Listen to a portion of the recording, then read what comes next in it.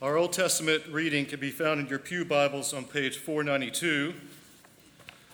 There you will find Psalm 25. I'll be reading verses 1 through 10. To you, O Lord, I lift up my soul. O my God, in you I trust. Do not let me be put to shame. Do not let my enemies exult over me. Do not let those who wait for you to be put to shame. Let them be ashamed who are wantonly treacherous. Make me know your ways, O Lord. Teach me your paths. Lead me in your truth and teach me. For you are God of my salvation. For you I wait all day long. Be mindful of your mercy, O Lord, and of your steadfast love, for they have been from old. Do not remember my sins from my youth, or my transgressions. According to your steadfast love, remember me. For your goodness' sake, O Lord. Good and upright is the Lord, therefore he instructs sinners in the way.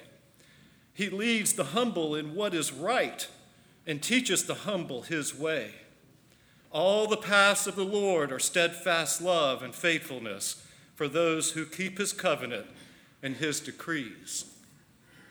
Our New Testament reading can be found in your pew Bibles on page 946. There you will find Luke 10. I'll be reading verses 25 through 37. Just then, a lawyer stood up to test Jesus. Teacher, he said, what must I do to inherit eternal life? He said to him, what is written in the law? What do you read there? He answered, you shall love the Lord your God with all your heart and with all your soul and with all your strength and with your mind, and your neighbor as yourself. And he said to him, you have given the right answer. Do this and you will live.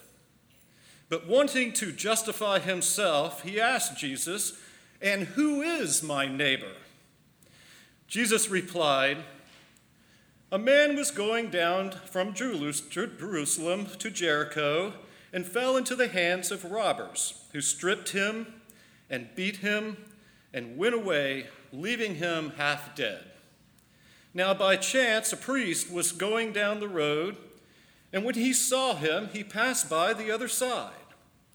And so likewise a Levite, when he came to the place and saw him, passed by on the other side. But a Samaritan, while traveling, came near him, and when he saw him, he was moved with pity. He went to him and bandaged his wounds, having poured oil and wine on them. Then he put him on his own animal, brought him to an inn, and took care of him. The next day he took out 2 denarii, gave them to the innkeeper, and said, take care of him, and when I come back, I will repay you whatever more you spend. Which of these 3 do you think was the neighbor to the man who fell into the hands of the robbers? He said, the one who showed him mercy. And Jesus said to him, go and do likewise. The word of our Lord.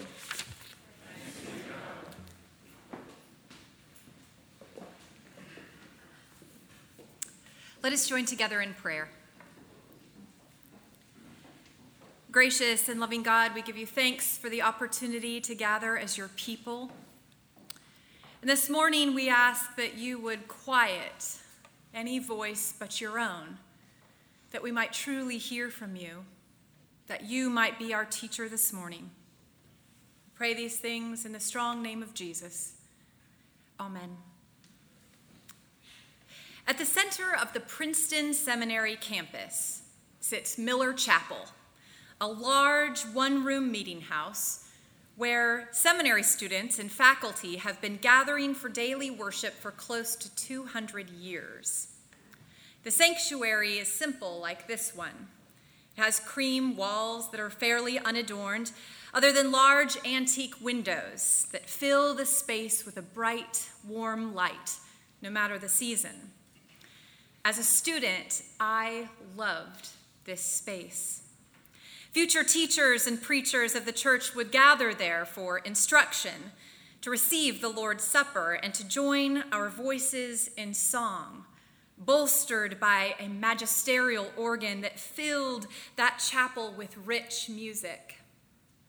Beneath the Corinthian columns outside, students would drop their book bags, umbrellas, and coats on their way into worship, and with them, by the grace of God, they would drop the theological debates and academic squabbles that characterized much of our daily lives. Miller Chapel was the place where professors became pupils and pupils became preachers. It was the great egalitarian center where divisions were somehow less painful, where divine communion was expected, and where the Spirit of God knit us together in our common need for God's grace and mercy. Christian worship has a way of binding together the most unlikely companions, like the subways in New York City, where grimy and hungry people find themselves pressed against executives from Goldman Sachs.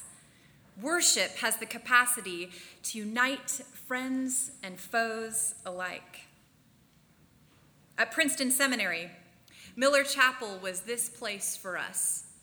And one unspoken rule guided all of our actions. Here, we make room for one another. The beloved story we heard from the Gospel of Luke this morning reiterates this part of our vocation.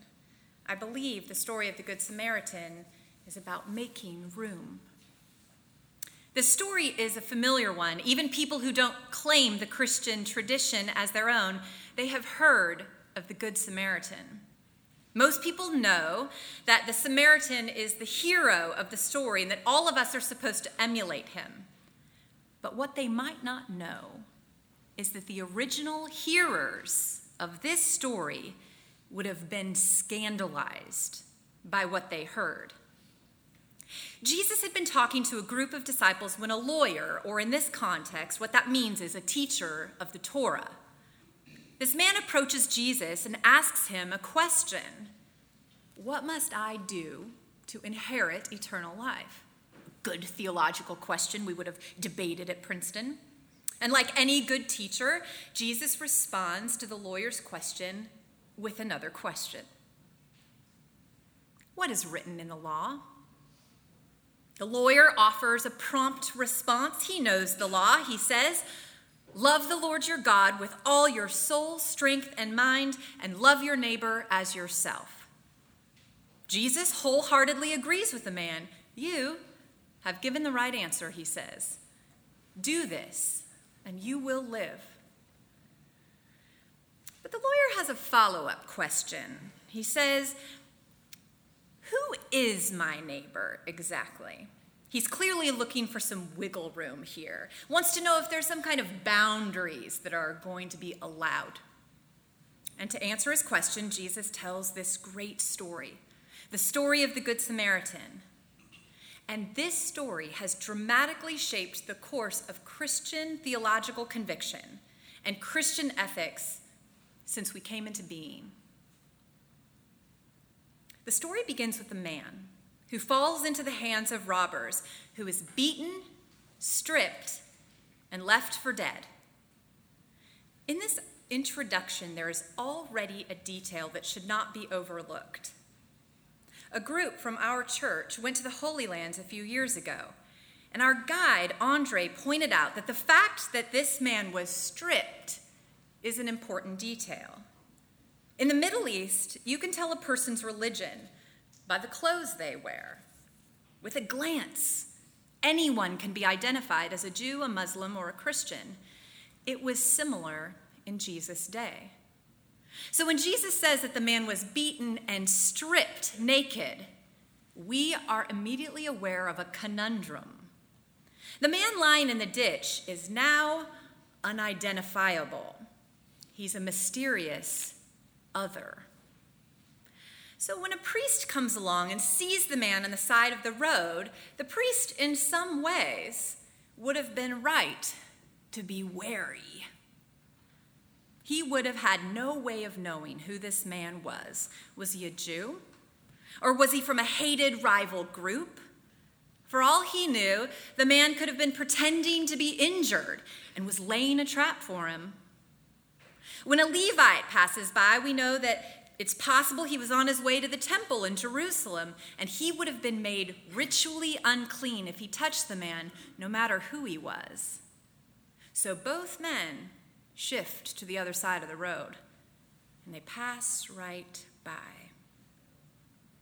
If we're honest, these responses of these men in some ways are natural. They're prudent, even the ones that we might choose ourselves. But then Jesus introduces the hero of the story, and the listeners are mortified. Some of them are even disgusted. You see, the Samaritans were despised by those who were in Jesus' audience. The Samaritans were descendants of a mixed population. They opposed rebuilding the temple in Jerusalem, and they constructed their own place of worship, which meant that the Samaritans were social outcasts. They were religious heretics. But Jesus presents a Samaritan as the great hero, the only one on the road who chose to suspend all judgment or any kind of prejudice toward the stranger. It was a Samaritan who was the only one who, without a thought about his own safety, crossed over, bent down to help the man in the ditch. And at the end of the story, Jesus asks the lawyer in the crowd, so who was the neighbor to the man who fell into the hands of robbers? There was only one obvious answer: the Samaritan. Can you see how sheepish the lawyer might have been? He says, the one who showed him mercy. Jesus said to the lawyer, "Go and do likewise." The crowd had to have been perplexed. What was Jesus getting at by making a Samaritan the hero of the story? As I consider it, all these years later, I believe Jesus was issuing an invitation to the audience that day, and I believe the invitation is to us as well. Make more room. Many people in the crowd that day, and many of us right here in this sanctuary, are good at keeping score. Many of us have mental lists of those who have harmed us, people we cannot stand, people we even consider enemies. And Jesus says to each and every one of us, these are the people you are called to love and serve. These are your neighbors, the ones I demand you show mercy and kindness. And these are the ones who might very well tend to your wounds one day when life has stripped you bare and beaten you down. Make more room. At the end of each service at Miller Chapel, we prayed for our seminary community. To close, we spoke in unison the words of the Lord's Prayer, and there was always this one singular moment in the midst of that prayer that felt more Christian than almost anything else we did. You have probably experienced it yourself. It's when you come to the line in the Lord's Prayer where different Christian traditions use different words. You come to the line where Presbyterians say, "Forgive us our debts." And there was always a lovely pause. Because some people in the room used the words, "Forgive us our trespasses." And others said, "Forgive us our sins." And in that one sacred moment, we created room for one another. And that moment in prayer left a profound impact on me. For a moment in worship, we put aside the family feuds that have split Christ's body into so many denominations, and we were neighbors to one another. As a pastor of this church, one of my favorite moments in worship is when I look out on the congregation and I see a visitor or someone running late who comes into church and is looking for a seat, and one of you notices. With a smile and a gesture of welcome, you slide over. It's obvious that you aren't concerned about your own comfort or about your own worship experience alone, but your orientation is toward the needs of others. Making room is part of our Christian duty. And this is one of the lessons we glean from the Good Samaritan. At the end of Jesus' parable, he tells the lawyer, "Go and do likewise." He doesn't say, "Go home and ponder my words." He doesn't say, "Go home and take some time to pray for forgiveness, you wretched soul." He doesn't say any of those things. He says, "Go and do likewise." These words are for us as well. Go and do. Make room for the stranger, even if it costs you something. Make room for the other, even if it makes you uncomfortable. Make room for the marginalized, the poor, the broken, even those you despise, so that you might fulfill the command of Christ, make more room. Today, more than ever, we are in need of good neighbors, are we not? The public discourse in our nation today has become increasingly harsh and mean-spirited. Following the events in Charlottesville last weekend, there's no denying that a pernicious resurgence of white supremacy is actively adding fear and hate to the mix. I bring this up not as a political issue, but as a theological one that is related directly to our scripture passage for this morning. As Christians, our conviction about the other, the stranger, and all whom we live in community alongside spring directly from the teachings of Christ. And Christ teaches us that every human being is created in the image of God and is worthy of honor. Christian ethics compel us to actively love those who are different than ourselves. This is reiterated in our story of the Good Samaritan. When the man who fell into the hands of robbers was stripped and left for dead, he was stripped of much of his identity. Was he a Jew? Was he a Samaritan? A Roman tax collector? It didn't matter. For Jesus, what mattered in the telling of this story was that there was a person in need, and the Samaritan of all people honored God by lending a hand. And my friends, Christ calls us to be such neighbors.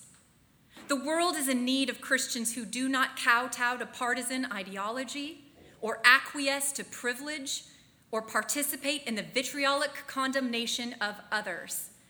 The world is in need of Christians who give of themselves fully for the sake of others. The world is in need of Christians who set aside their grudges to offer themselves fully for the sake of others.